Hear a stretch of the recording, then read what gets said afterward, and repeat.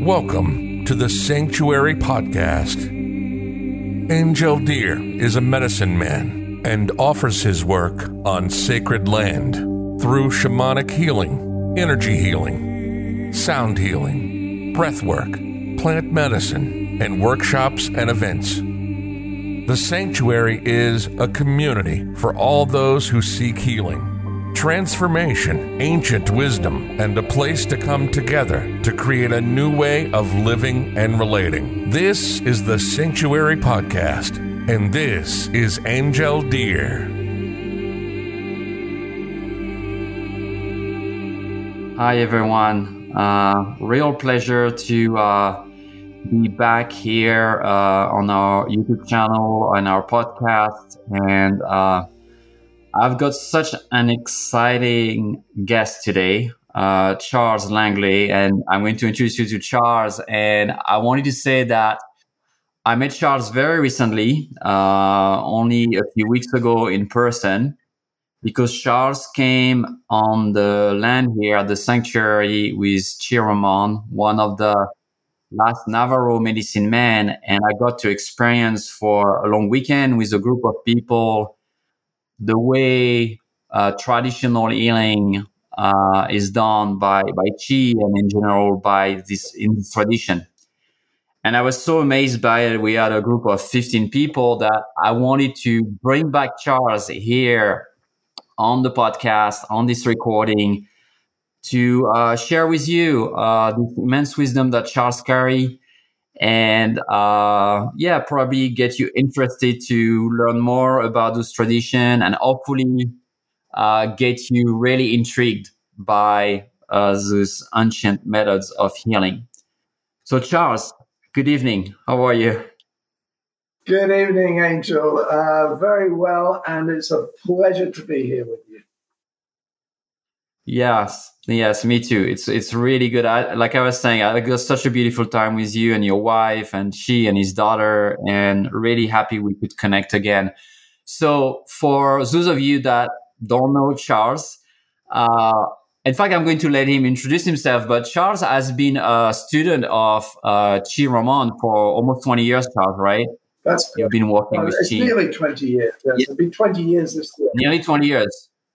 Yes. So Charles is not a Navajo man. He's an Englishman that came to this country a little bit over 20 years ago, but somehow ended up staying with Chee and spent a lot of time with him. And so, Charles, tell us a little bit first about your story. How did you end up coming from England here, and how did you end up on reservation with the Navajo people and with Chee? Well, it's such a weird story. I actually wrote a book about it. So to sort of, and we'll talk about that. Yes. Yeah. I mean, look, essentially what happened was I was a journalist in London for many years. I worked for people like the Sunday Times, BBC. I edited encyclopedias. My last job was being night news editor of the London Evening Standard, which at the time was the largest evening newspaper in Western Europe and quite a long way. Eventually, I reached that stage in life, which I think people do.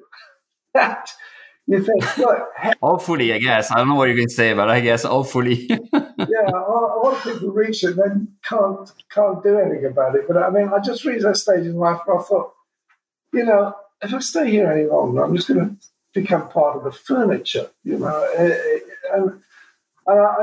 remember this very distinctly. I said to a colleague, look, I'm leaving, right? I'm going, and so what are you going to do? I said, I'm not the slightest idea.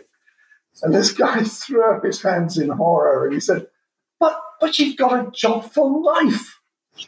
And without even thinking about it, I just heard myself saying, but I want the life.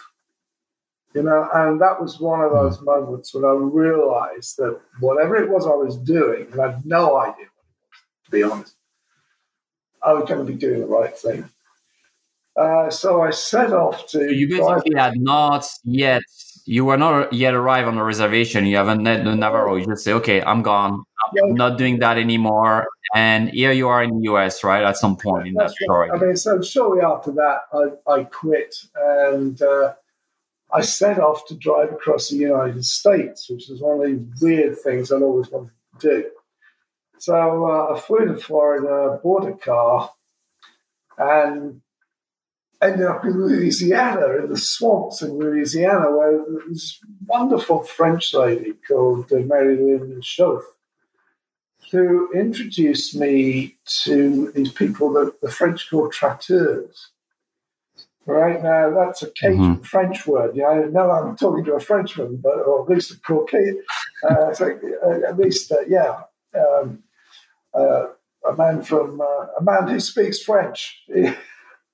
It's a Cajun word, and it's a very ancient one. And these are healers from France who died out in France, as far as I know, but they still survived in the swamps, or they did at that time. And their roots go back to pre-Roman Gaul, actually. I mean, when I looked into this. And by that time, they were down to the very last few. And I was very fortunate to meet these gentlemen. They were about 80, 85 years old. They had no successors. They knew their day was done. And they said to me, look, we're going to give you our prayers and our power, and maybe you can do, maybe it'd be some help to some of the people of England. And I said, well, look, I don't know how to do this. I mean, look, I've only been with you one afternoon. And he just said, well, you can either do it or you can't. It's as simple as that. So I did this, and then the most bizarre thing happened. I went back to Mary Lynn's place, and it's one of those places, a B&B. There was never any B, as in breakfast. So I was searching through a cupboard all morning, desperate for something to eat, and the stuff just avalanche out on me. And the floor was covered in all this stuff. That's the way I could describe it as stuff. And then said, oh, that's presents for the Navajos, right? Remember, I'm in the Ancestral swamp in Louisiana, right? So quite far from the Navajo reservation, that territory. 100 miles, I think. I mean, and how many Navajos never been to the Ancestral swamp? But anyway, what had happened, there was a film out then called The Wind Talkers, which was about Navajos who used their language in the Second World War as a code against the Japanese. And it was never broken because the Japanese didn't speak any Navajo. And anyway, this film had come out, and these Navajos had been... What happened was that there was a very important special services man, American Special Forces, and who lived in that area, actually, and thought it was... he retired down there. He thought it was a good idea to bring real Navajo code talkers to their Mardi Gras festival that year. Local people had collected these presents for them, but they left before they were delivered. Well, I was heading up to San Francisco, and I wanted to pick up Route 66. One look at the map showed me that Route 66, which is now the I-40, goes right past the Navajo reservation. So I said, I'll take them. But that's the short version, Angel. Yes, and so there you arrive. So we can say, set of circumstance, right? Set of someone seeing something new and say, hey, I guess a little bit what she might have seen in you at some point, right? That there is something there that maybe you don't know yet, that there is a possibility. And that I guess elders, people that do these works, they are really good at, pointing and seeing who can potentially be a student, right? Who can potentially learn, who can potentially unfold there. So here you are, you're on another reservation, and I want to I don't want to talk too much time on that story. So you get to meet Chee, this incredible Navajo medicine man, who's probably one of the last one now. So can you tell me a little bit about Chee? not his whole story, but who he is today, and what is a Navajo medicine man, because you just spent 20 years with him, and you still, one of his student or his main student, I guess. His only one. I mean, it's a comment on the very desperate situation today that the only apprentice man, Navajo medicine man that I know of is me, a white man from London.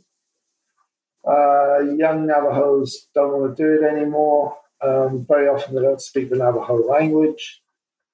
I know a lot of Navajo words. I wouldn't say I could speak the language. I could usually understand what's going on.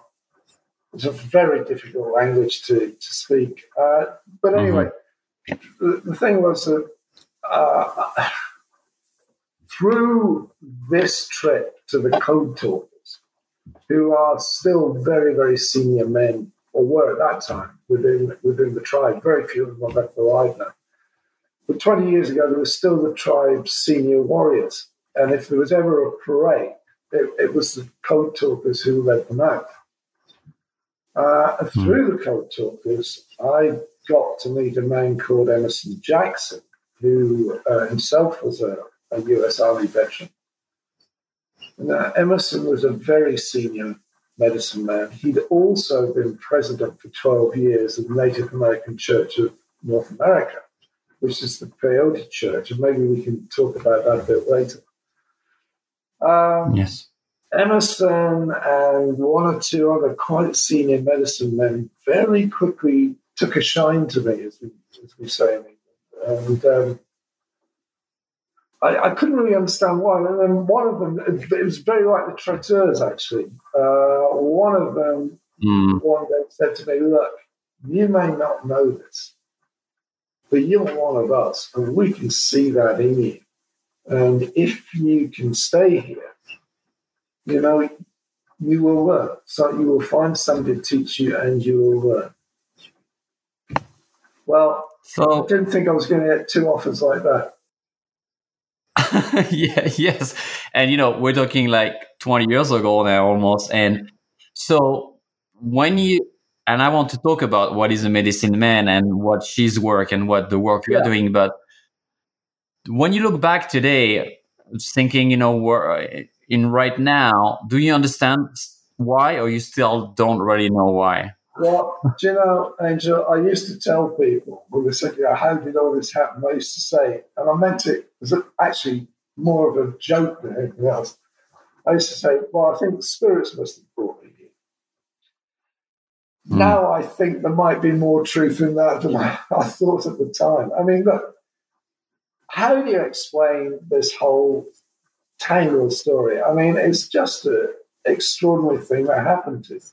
It's like being hit by lightning, but not once, but several times, probably.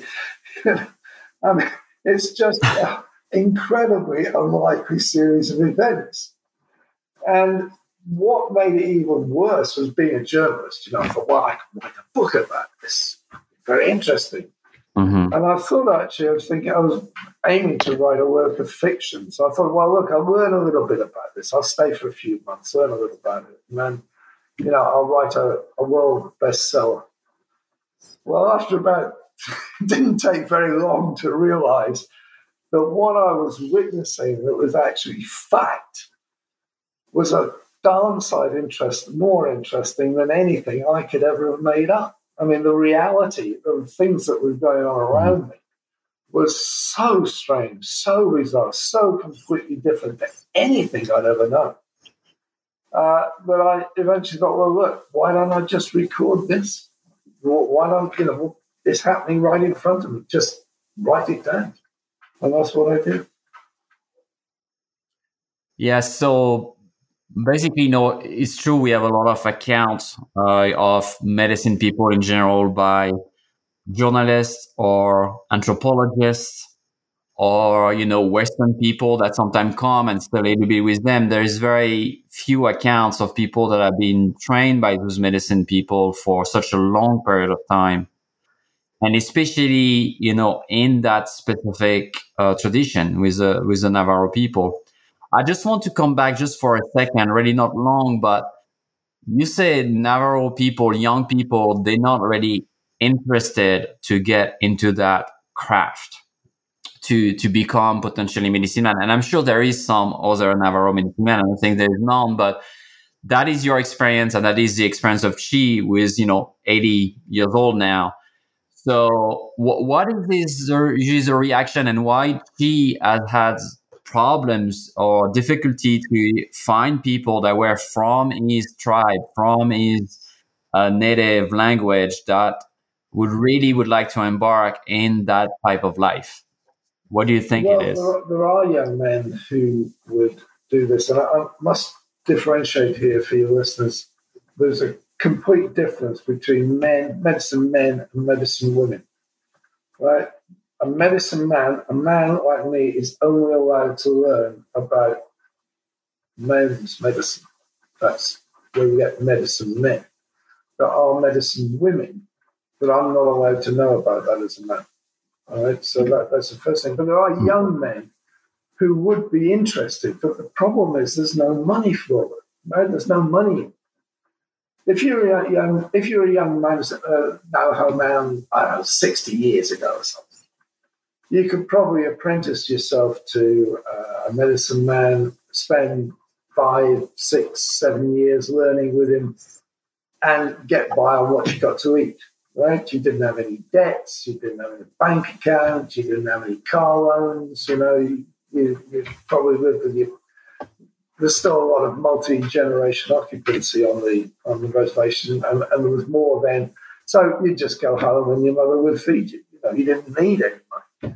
Today, the modern world has really, really impacted into the reservation. If you're a young Navajo man, you need a job.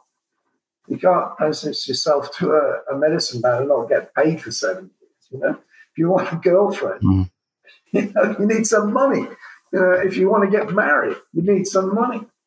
And so that's really what's killing it.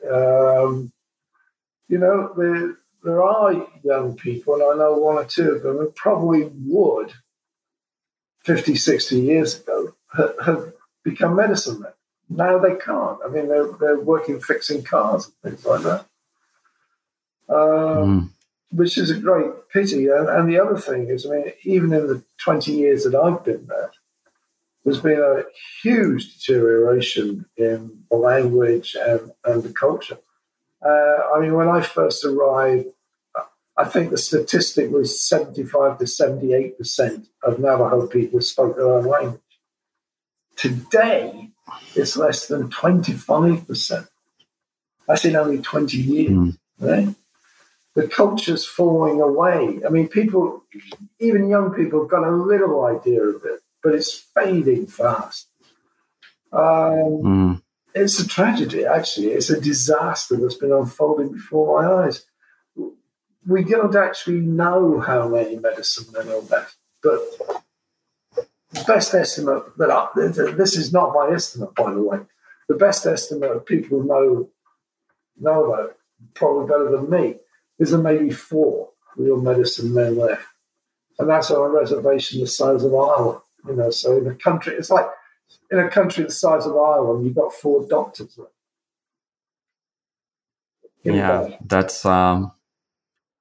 that's really sad, and I crossed to the Navajo reservation last year after stopping in Pine Ridge in South Dakota, Lakota reservation. And, one of the things that strikes me every time I go is the poverty, right? The lack of access to good food, the problem with clean water, or even access to water, not even talking about clean, just access to water, right? Or electricity and basic human needs.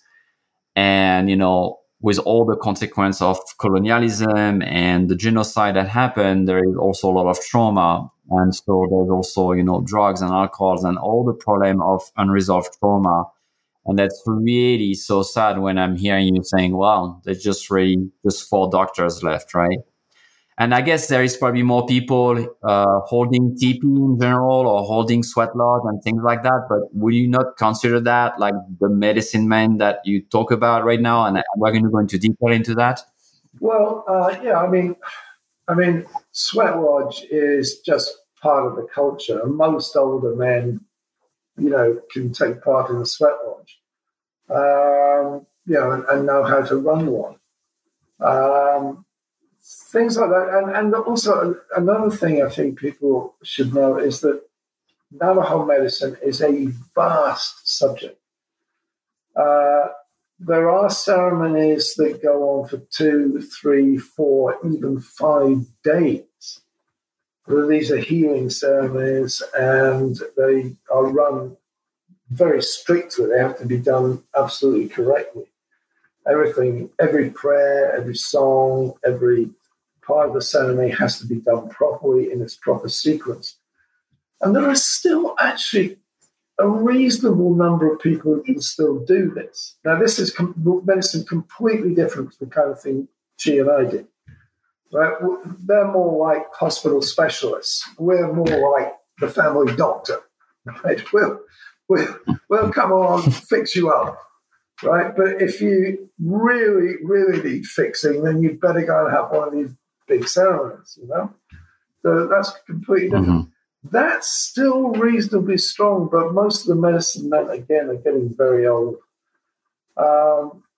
It's only, a few years ago, Chee's wife, who is now sadly departed, was desperate to get a special ceremony done for her son. And even somebody, a Navajo-speaking Navajo, connected into the medicine men's world, it took her something like 9 months to find somebody who could still do this ceremony. And we ended up right in the back of it. Even by the standards of the Navajo reservation, and I know it well, this place was really the back of beyond. We ended up going up this canyon, and there was a old stone hogan at the end of it. And it was a hogan to be a Navajo traditional house. Yeah, that's such a... Yeah. I'm just trying to feel into what you just said, and it's really just to feel the depth of the loss, basically, that has happened. And there's this really old guy there. He was about, I don't know how old he was, but he was well into his 80s, and his equipment was just ancient. And he was apparently the last man who could do that ceremony. And if he's still with us today, I'll be extremely surprised.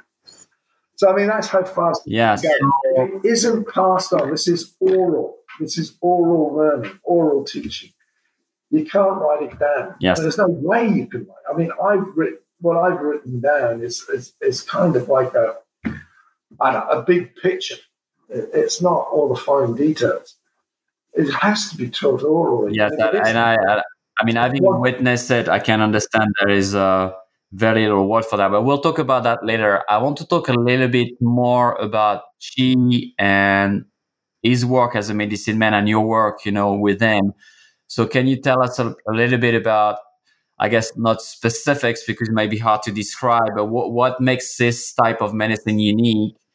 And maybe, how old is this, and why nobody else can do that, or very few people can do that? What it requires really to get to this level of craft that I've witnessed that is, mind-blowing. I've never seen anything like that. So I was really, and I've seen a lot of ceremonies, a lot of medicine people in lots of tradition. I've never seen something that detailed, that crafted, that profound, and that powerful. Yeah, it's very powerful indeed. Chee, his mother and his grandmother and his father were all medicine people.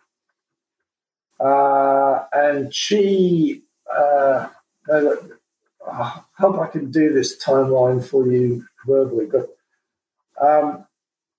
Chee is probably the last of the line of people who was taught by people like his father, his grandfather, his grandmother, who learned their medicine really before the white world began to impact on the Navajos. So, I mean, it's only about a 3 or 4 generation stream. And, so his medicine is very pure, coming right from the roots. I've seen people attempting to do this kind of thing, and I don't know where they learned it, but, it's been pretty rubbish, to be quite frank. But cheese is particularly powerful because it comes pure from the original Navajo root. And I mean, I'm committed on this. I've written this in books. I've written it in articles.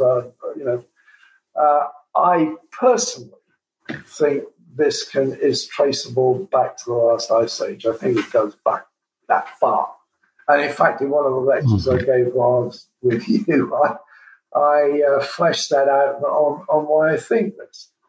But I think we have a pure stream here, which has come right from the very earliest times of our present humanity, and it's still with us. I mean, there will have been some changes along the way, but I think the main drive is still with us.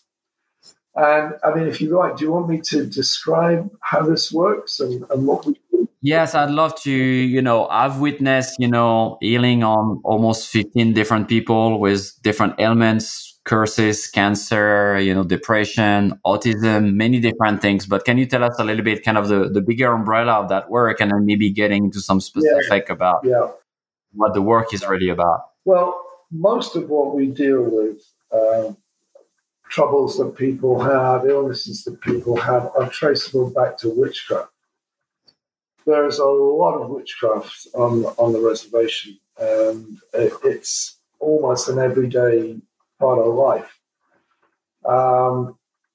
What we do, people will, a lot of things will be going wrong for them. Like they'll get ill with something.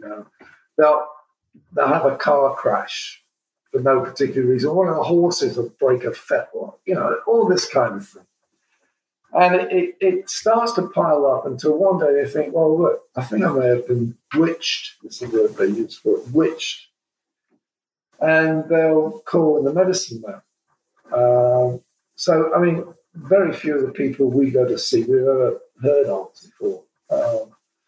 So we go down there, and she will then do a divination ceremony. And what we do is a special fireplace is erected in the center of the home. A fire is started outside. And what we need from the fire is the charcoal. So hot charcoal is then brought in. That's usually by me. It's so hot that quite often it burns the hairs off my arms, even though I'm holding a long handled shovel. It's genuinely really hot, and I make that point because I think you saw that when Chee picked up that charcoal and put it in his mouth. That's demonstrating the medicine man's traditional mastery over fire, and also bringing clean breath, which blows the illness away. But before we do that, he looks into the fire. I form this, as his assistant, I form this 5-pointed star.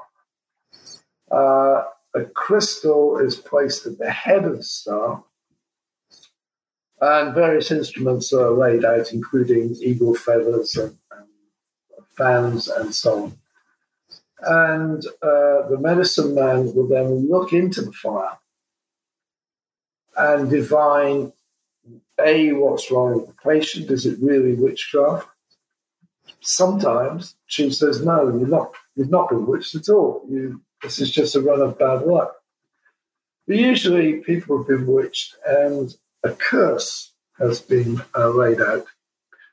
A curse has been placed on these people. Now, a Navajo curse is actually a physical object. It's not like our curses, our bell book and candle and put the fluence on people. This is kind of what they look like. This is actually one that I made. So this is yes. For the people that are listening on the podcast, I want to mention that Charles is showing us what a curse would look like. That's reproduction, basically, because the curse are destroyed when they are extracted or found. So if you are listening on the podcast, I invite you to see on the video so you can see a little bit what that looked like. Yeah. And I'll take this apart later, Angel, if you like, and show you what's inside it, which is always quite interesting. And these are, sometimes we find them hidden in the house, and they're hidden in, places you probably wouldn't even think of looking, such as, if something's got central heating, it might have been hidden behind. Very few Navajo houses have central heating, by the way, but I'm going to say if they did, it may have been hidden behind the vent there. The vent's been unscrewed, it's been placed inside. Sometimes they're hidden in things like waste pipes, but usually they're buried outside, usually under a window, because that's seen as the weak point where evil can enter. And remarkably, it's usually under the bedroom window of the person who's having all the troubles, the illnesses, the sicknesses, the car crashes, etc. Our job then is to take this out, take it apart, show the people what's in there. So there's no question of going around and saying, oh, we found a curse, but we've dealt with it and you're okay. No, we actually show them. And these things are sort of buried. Very typically, they've been there for years by the time we get to them. Sometimes they're buried a long way off. That's less usual. But perhaps I can tell this story. I was with Chee one day, and we were looking for a curse, and he couldn't quite figure out where it was, but he knew it wasn't at the house. We piled into a truck and drove off into the country. And, you can drive across country a lot of places in the Navajo reservation. There are no roads, but you can drive across the desert. We came to the top of a hill, and she said, stopped the truck, looked around, and he said, is there a graveyard around here somewhere? And the two men from the house who'd come with us said, yes, it's over that hill. You couldn't see it. So we went to this graveyard, and Navajo graveyards are not like Western graveyards. They very rarely have headstones. Some do. If they're veterans, sometimes they have a headstone. Usually they don't. Typically they don't. But it's just a pile of earth, like you see in Wild West movies where someone's been buried and it's just a pile of earth. That's what you see. And we're going up and down these graves, and suddenly she just dived on this grave, dug into it, and pulled out a curse. And the men who were with us were just aghast. They said, but that's our mother's grave. And, of course, it had been buried in her grave to make the curse more powerful. And the reason we'd been called in the first place was because the grandmother was very ill. The curse seemed to be aimed at the women of the family. The mother had died. The grandmother was now very ill. And she'd been to 3 hospitals, including the big hospital in Albuquerque, which is 200 more miles away. And every time they said, look, take her home, make her comfortable. There's nothing we can do. She hadn't eaten for 3 weeks. By the time we got back to the house, she was sitting there with a spoon, eating a can of Campbell's soup. And her other daughter said, well, I don't know what's going on. Mother just suddenly said she was hungry. And that was probably about the moment we pulled that curse out. So that's how powerful it can be. And I've witnessed this, a lot of people I know. Yeah, I'm sure you've seen many of them, and thank you for giving such a powerful example. I've witnessed curses and things happening in the Amazon between medicine men kind of trying to steal power from each other to even, harm or, make them heal and potentially kill them. So that's a big part of what's happening potentially on the reservation there.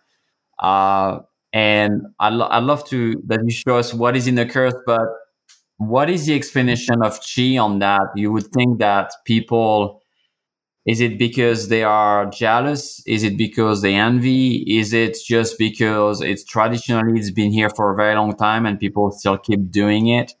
It always surprised me, when I hear about those stories, right? But what is Chee outlook on that? It's just like, well, this is our life is right here. I think that is to some extent it. This is the way that we live our lives. As I said, witchcraft is still a very powerful and potent factor on the reservation. I mean, look, we live in a world. Most people who are going to be watching this, live in a world where the very idea of witchcraft is just simply laughed at. I mean, to be modern, you can't possibly believe in witchcraft. I mean, ridiculous. But actually, we're only a couple of generations away, actually, from a time when people did almost universally, well, more than a few generations, but a couple of 100 years from a time when people almost universally believed in witchcraft. Mm-hmm. From top to bottom. I often cite the case of Shakespeare's play Macbeth, which he actually wrote for King James I, who was so fascinated by witchcraft, he wrote books about it. You remember there's the witches, the weird sisters in Macbeth, and it opens with these prophecies and so on. When that play was first performed before King James and I think his cousin, who was the King of Denmark in London, I think it was about 1610, I can pretty well guarantee you that everybody in that audience, including all the cast, and the king, and the queen, and all the lords, all believed in witchcraft. They all did. We are weird in human history by not believing it at all, or trying not to, but I see demonstrations of it all the time. Yeah, and you give us a powerful example, and I'm sure you have plenty of them. So I want to kind of finish and close that subject. Can you show us what's inside usually, or what does it look like again? Yes, certainly I can. Maybe you can describe it as you open it so people listening on the podcast can have an idea. Usually when we get these, they're black with age. This is rawhide, and it's been wrapped up with rawhide. This is the string around it. Okay, and this is typically how they appear. So let me just quickly unwrap this. I'll just hold this up so you can see. And if I take the covering off, should I tip this forward a bit, Angel, so people can see a bit better? Is that? No, it isn't, is it? That's okay. We can see. Put it back. Yeah. If I open this up now, you'll see inside there's a stick. Yeah? There's also this, which is an arrowhead. Okay? Mm-hmm. And there's animal fur. Now, typically, this will be bear fur or deer fur. The reason for that is bears are taboo to Navajos. If you meet one or even cross a bear track, you're supposed to go and get a protection ceremony done. And when I inquire about this, and it's always been a bit unsatisfactory, actually, the medicine man will say, well, if you go near a bear, you'll get very ill. You have to stay away from it. I think there may be something lacking in translation here, but bears can also contain the evil spirits of people. So that will be put in the curse, bear fur or deer hair. The deer hair is to send you crazy. You know how a startled deer goes charging through the undergrowth? That's to make you crazy like that. Okay, so inside here we've got this stick, which has also been wrapped up with hide, with raw hide. Let me just take this off as quickly as I can here.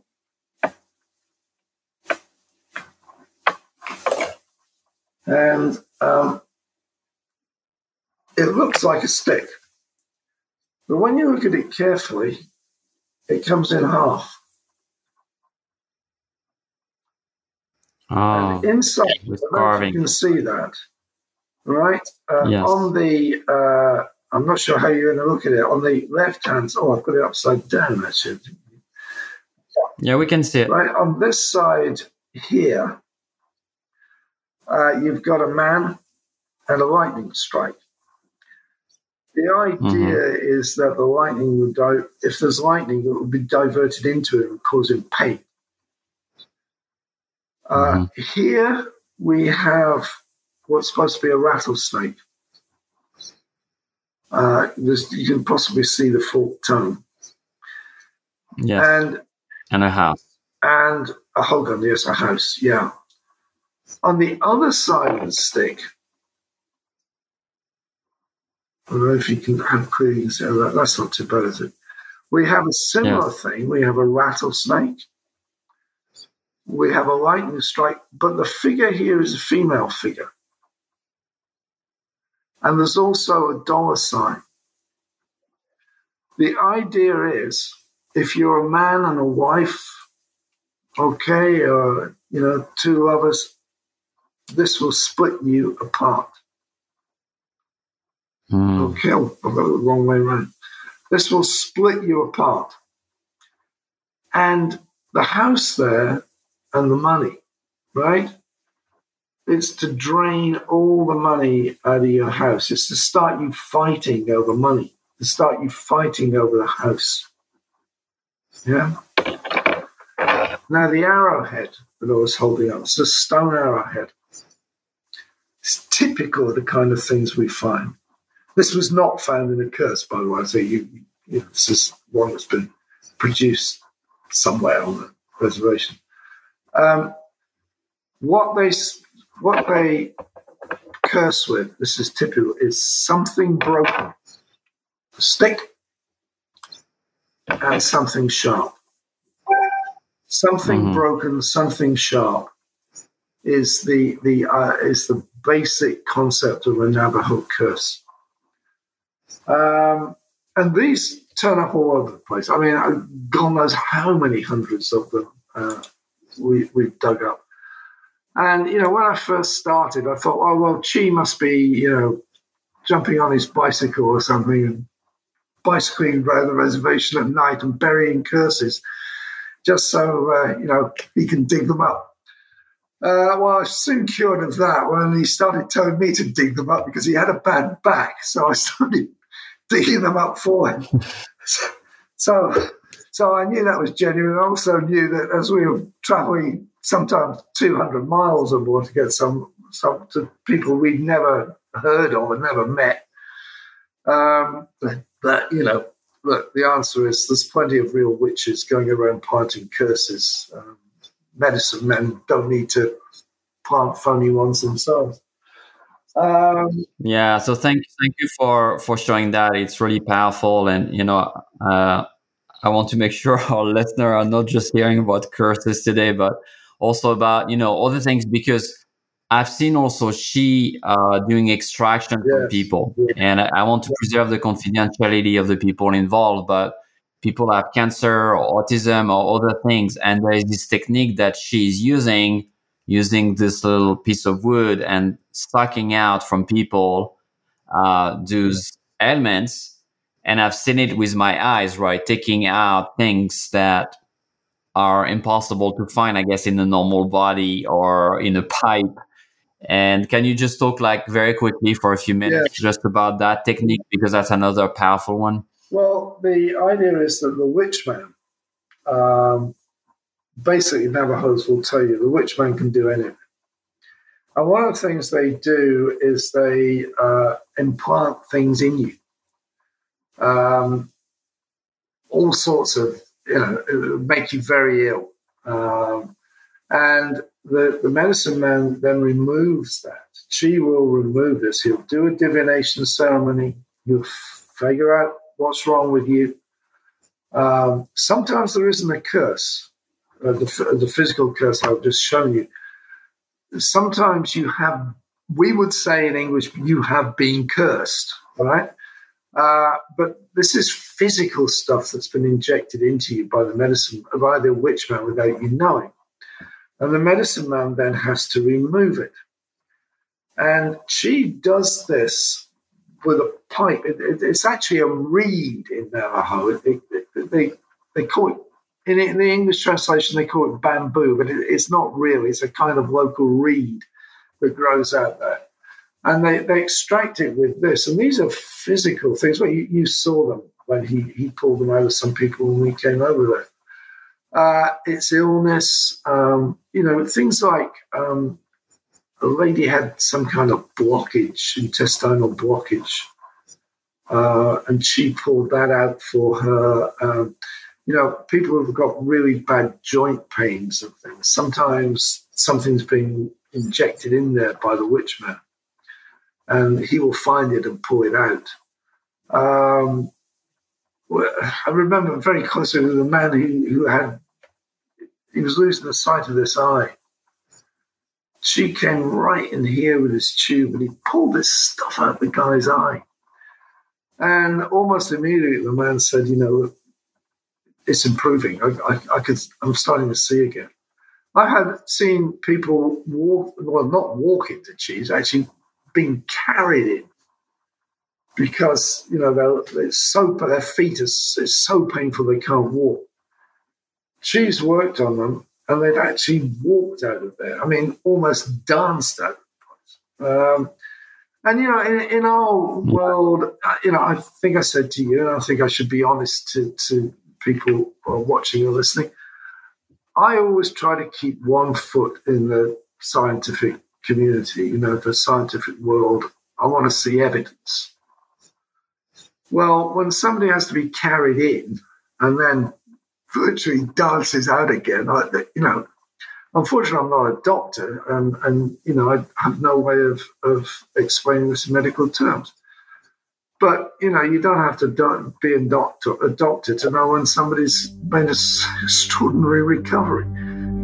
You're listening to the Sanctuary Podcast with Angel Deer. While you're listening, browse the website at www.thesanctuaryheal.com.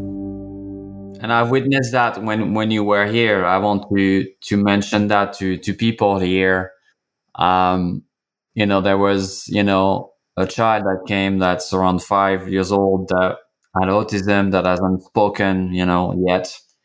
And she worked on him and told the mother that was here with a dear friend, say, hey, your child is going to speak in a few days, start speaking. He has never spoken in so many years. And as of today, which is kind of 2 weeks now after this retreat, the child is not only speaking words, which he has never done before, but he's even singing. So I've witnessed it. Obviously, I believe in it. I'm quite immersed in that work, but it is true that probably you are listening today on the podcast or you are watching this video. We're not going to go into explanation, but just saying that I've seen enough of it that, if I had to hear about it 20 years ago before I got into that work, I would have probably think this is just coincidence. This is just what we call miraculous healing. This is just what, some kind of witchcraft which doesn't exist. There is a scientific explanation, which there might be, by the way. But what I've seen goes way, way beyond all of that. And for me, it's like there is not even a possibility to explain that working on someone with a little piece of bamboo and extracting piece of black glass, like literally black glass from someone's body without opening the body. So I don't want to, give too much details about that, but just, to keep our mind open, I think is very important when we are witnessing ancestral healing and to be curious. And, at the end of the day, those people are walking out healed. And that's really, I think, what matters and what's really important. And people that, like you said, I've been to big hospitals sometime. I've been told, well, you're going to die very quickly and very soon, and then just start recovering. So that's, I think, what's the best testimony we can get from that type of healing, right? Well, Angel, I didn't, because we left when we did, I didn't actually know that the little boy had recovered that much. I'm not surprised. Quite honestly, I've never happened before. But I'm very pleased, and I'll certainly tell Chee about it. One thing I would say about these extractions is I have done this myself.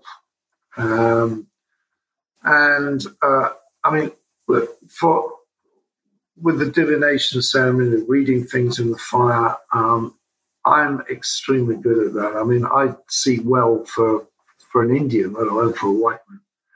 I've also done these extractions, and the idea behind it, the philosophy, if that's the right word, is that the spirits are doing this, not the man.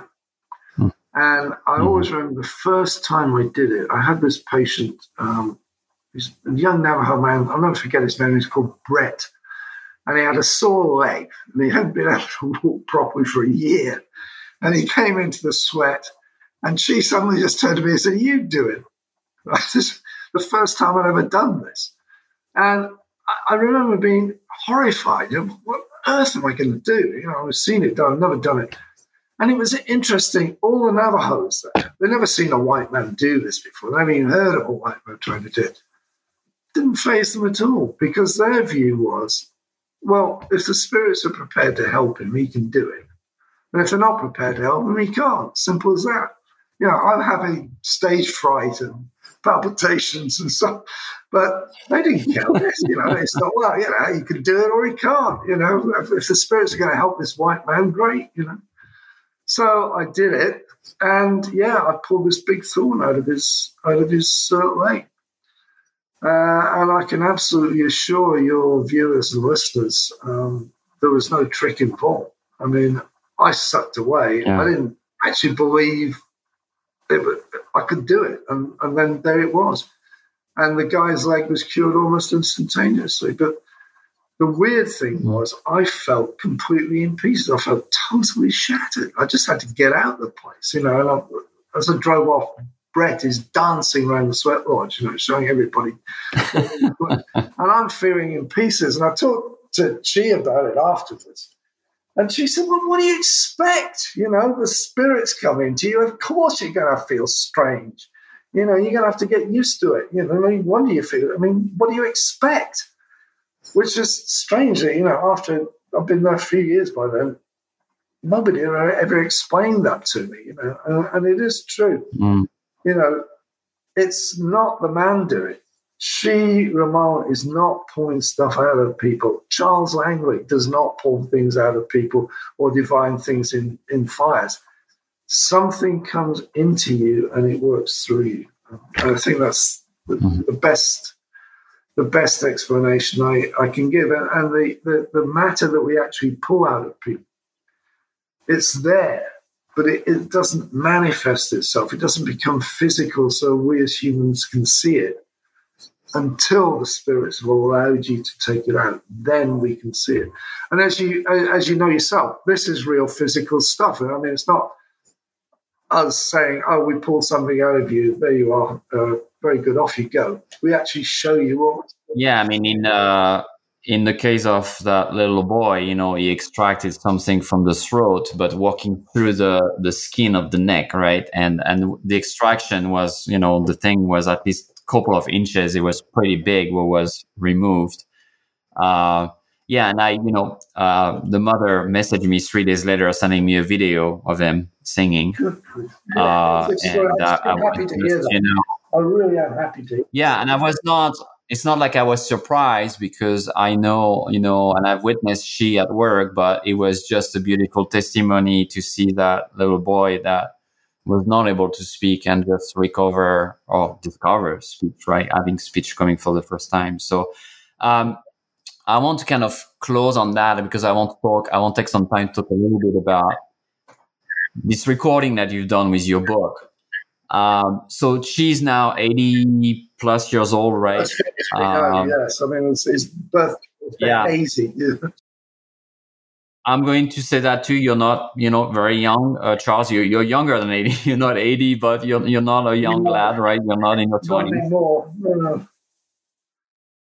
So, obviously, those learning and those ways, takes many years of immersion, a lifetime potentially of immersion in those culture and those tradition, to learn. Because, like you say, we can't really explain how to do it. We really have to be immersed in it and communicate.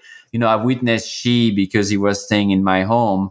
spending many hours every night just talking to the stars, being out looking at the stars and being in prayers and communion. And that's his ritual, right? That's his ways. And I want to ask you a little bit just to close on that subject. So this is going to potentially disappear, but given it is given by spirit, right? Potentially that is always there. Is there any time where you talk to Chee where she believes that potentially that medicine might die and come back because it can be relearned a certain way? Or does he feel like really people need to learn now because we lose the human aspect of it that might disappear completely potentially? I wish I could. I wish I could answer that in the affirmative. I think Chee and I both know that that's not going to happen. I would say within 10 years, this is probably going to be dead. Chee's one of the last practitioners. I mean, what I've managed to do is over the years, over a very long period of time, 20 years, I wrote down at length. I mean, this is the kind of thing a journalist does, right? I mean, it's natural to me to That's when your first skill, your first job is coming handy now again. Yeah, exactly. Yeah. And I wrote down, no, I didn't write down everything we did, but I mean, the things that were worth recording, I recorded in detail. I mean, I would typically come back from, a de-witching or something like that, and I'd write 3,000, 4,000, 5,000 words about it to get down that detail before it went, and I'd do it straight away. Over the years, I mean, it's added up to a work of about 500,000, 500,000 words, which is nearly as long as War and Peace for any viewers or listeners who've ever had to wade their way through Tolstoy. I mean, it's marvelous stuff, but it's rather long. Do you know, excuse me, Mum, do you know I can't get a publisher? Nobody's interested. So there's probably like 1,000-page, right? It's going to be a big volume. What was your intention when you started recording? What is mainly for your personal education because you were learning that, or what did you always have the goal like, oh, one day she's going to be gone, I might be gone, and someone needs to know about this? I think it was a mixture of them all, actually. I think when I started doing it, I just wanted to write it down because it was so remarkable. I thought, look, if I don't write this down, nobody else is going to. And then I think eventually I got around to thinking, well, look, I need to record as much of this as I can while I'm still able to do so, while there's still somebody who can do it. And then eventually, as you made the point, I'm not getting any younger either. And I realized, well, if I, what in England we say, slip on a banana skin or fall under a bus or something like that, then, all this will have been for nothing. So I tried to get a publisher. Nobody was interested. Do you have a title for the book already? It's just called It's just called the Navajo Diaries, and I mean it's in diary form. It's name, place, time, date, and then what happened. So I'm quite fascinated. You told me that when you were here, hey, I can't find a publisher. Like people are not really interested about that kind of thing. To me, it's mesmerizing, right? Because you would think that some of there's a lot of spiritual publisher or publisher that publish works that is a little bit out there, right? A little bit different from mainstream.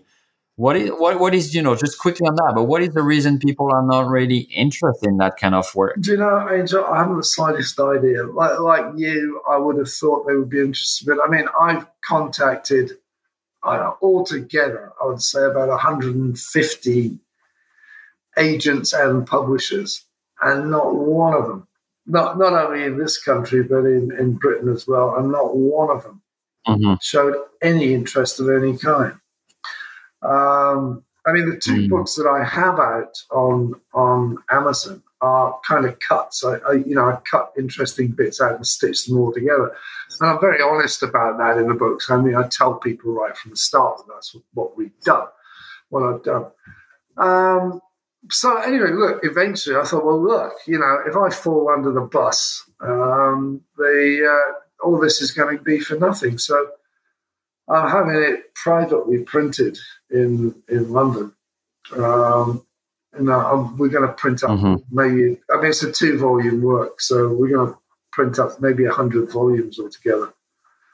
So so we'll go to the links for people about your other books, right? We put those links there so people can find your other books and all of that. And I also want to just put it out there. If there's anyone that's listening to this podcast today or in a month or listening to this YouTube, or someone in a publishing house and you're interested to learn more about that, to contact me or to contact Charles. And because I think obviously this is not going to be lost because you're printing it personally, but I think there will be a beautiful impact to have this wisdom share more broadly and to really reach more people. So that's what I believe. So Charles, I want to give you the last 4 or 5 minutes. I don't know if there's anything we haven't talked about. I'm really fascinated by it. I just want to say that this is such a huge subject. We could do many, many chapters of that discussion, and I might invite you again to talk about a slightly variation of that subject in a few months. But we are here in 2020, right? We're going into 2030. 10 years from now, probably Chee's gone, right? 20, 30 years from now, anybody that's known Chee probably will be gone. So what can we do? Is that people listening? Is there anything that can be done to really support? Obviously there's a lot of work done around taking land back, territories back. There's a lot of work done around language. I know, there's schools and some teaching done around the language, but around the medicine work here, is there anything that Chee or you sees as, that would really help? Or do you feel like really this is just, the end of a cycle and it's going to be really hard to preserve that type of medicine? Once again, there's many other ceremonies, many other type of medicine. You talk quickly about peyote and that, and this is still going. But that kind of work, what can we do, or how can we support, or what is to be done? So if we want to preserve some part of it at least. Well, I mean, I think it is the end of the cycle. If you look everywhere else around the world, it's over. I mean, even into the 1920s in Britain and in the United States, there was still what they used to call cunning folk, who were kind of folk healers. That's all gone now. The only people who are left of the old folk healer type are the ones we now call horse whisperers. They're still clinging on. But I mean, if you look around the world, all this stuff is dying everywhere. In Asia, in Australia, in Europe, everywhere you look, it's dying. And I think, and I'm very sad to say this, I think we've reached the end of the cycle among the Navajo. After Chee and one or two others, there's just a big black hole. There's nobody coming up. I have done everything I can to record and memorialize as much as I can of the kind of thing that happened. What we did, what we were able to achieve, etc. Unfortunately, you could read every word of the 500,000 words that I've recorded in 2 volumes and still not be able to conduct a Navajo ceremony, because there's so many bits and pieces that you can only learn by observation. And, you can't actually write it down. It's not like a formula. I mean, it's not like, if you're putting together, you're a pharmacist and you're putting things together, you add a bit of that. It's not like do this and do that and this will happen, right? It's a little bit press the more button complex. and everything will be fine. It just isn't like that. And without a teacher, you can't really learn it. And I think, it's a weird thing to say, but the way things are going, this white man from North London could end up as possibly one of the last Navajo medicine men. I mean, I would hope that doesn't happen. I mean, I really do hope that doesn't happen, because you really need to be a Navajo to fully understand this. And I mean, some quite prominent Navajos have paid me the huge compliment, saying, look, Charles Langley is the only white man we've ever met who actually understands our ways. And that's a massive compliment. I couldn't tell you how pleased I was when they started saying that about me.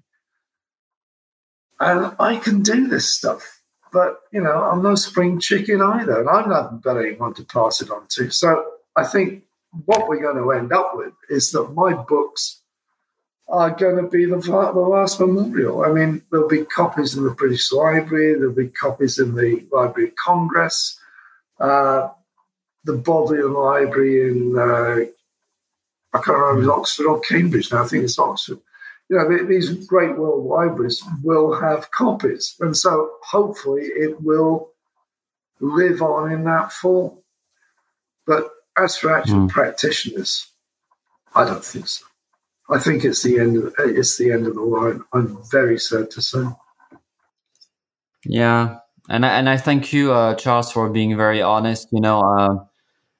Americans love happy ending movies or happy ending stories, but I think sometimes it can make us live in total illusion of reality, because not always stories end that way. And I think hopefully, it will interest people in those traditional ways. But more importantly, I think try to preserve what else is to be preserved, right? Lands, culture, language, and supporting, we'll put that in the details below, but we'll put some non-profit and organizations that are already doing amazing work on the ground with the people on the reservation that help them, with food, with water, with shelter, with, many necessary things. I wanted to give you a big thank you, Charles. I've been so pleased to meet you and to get to know you a little bit better. Thank you for sharing with all your heart and, being willing to do that and to bring that out there. We will stay in touch. If anyone here that's listening or watching, if you have any question and things like that, don't hesitate to reach out. Obviously, if we get 100 emails, I might not pass everything to Charles, but if there's a few things that I feel, hey, Charles and Chee need to hear about, we'll transmit that. I also wanted to mention that Chee's not on the call because he doesn't speak very good English. I speak very little English. Obviously, he speaks Navajo. And that's the reason why, it's happening that way. And like Charles explained, Navajo language is very complex. Hence the code people, talkers during World War II were used with that language. And it's also, I think, for me, a tribute and an honor to that culture. And this is one view, one version, one opinion or two opinions here. You might find other opinions on the medicine, on the evolution of that. But I can only tell you that, Charles is, the closest students of Chee and that extraordinary man. And he spent, more than 20 years with him now. And so you got quite a accurate account, as close as we can, right, to what's happening and what's being done. Charles, any words that you want to close with? Yes. I mean, I think, first of all, Angel, thank you for having me on. I'm glad we could come around and actually demonstrate to people who have an understanding, at your center, what we can actually do. I'm very glad we were able to show them. This is basically the first time Chee's ever been off the reservation. It's certainly the first time he'd ever demonstrated these powers to an outside non-Indian audience. And so I was very pleased we could achieve that. So there are people who know that this is real, not just hearing about it secondhand. They actually witnessed it. I think at the moment we're still hanging on there. For another few years we'll probably be still hanging on there. But one thing Chee actually did once say to me, and I was talking about Navajo medicine, and he bent down, he just scooped up a fistful of sand from the desert, right? And he held it out and he just let it all drain away until there were just, a few grains stuck to his fingers. And he said, what you just saw me pour away used to be Navajo medicine. And he pointed to the desert, and it was all as vast as that. And then he held up his hand with a grain on it and said, "That's all we have left." I am just enormously privileged to have been able to take part in that, even if it was only the last few grains. It's been an enormous privilege. It's been the most important thing in my life, in a life which actually has not been notably short of dramatic events of one kind or another. But, that's by far the most important thing I've ever done, is record what Chee can do. And other Navajo medicine men, I work with other medicine men as well, that I've been able to record that is a privilege. And I'm enormously proud that I was able to do it, and that it will be there in the future. If people want to get interested, they want to know what a medicine man actually really did, they will be able to find it in my work. And of that, I'm very, very proud and pleased. Yeah. Thank you so much, Charles. Thank you, everyone that was listening. Always a privilege to connect. We might try to bring back Chee at some point, next year, maybe in spring. So you might have, the possibility to meet him in person and to experience this beauty I can't describe than just an immense beauty and power of this work. But in the meantime, if you want to reach out, don't hesitate to contact us on our website. You will find below this podcast and below this video some links about Charles and his books, some links that I mentioned about some amazing people that do great work on the reservation that you can support if you want to send them some donation.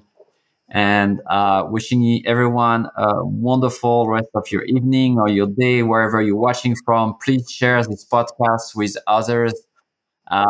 This is a free content, so we really rely on just spreading the good words. If you can do that, that will be amazing. Thank you so much, everyone, and see you again soon. Thank you very much. You've been listening to the Sanctuary Podcast. Thank you so much for listening. Remember, we're a source of talks about spirituality, personal transformation, energy healing, shamanism, and earth-based practices. For more, visit thesanctuaryheal.com. On the website, you can find out about our events, our retreats, healing offering, our spiritual blog, and you can also register for the newsletter. Again, visit thesanctuaryheal.com. Till next time, this is the Sanctuary Podcast, and Angel Deer signing off.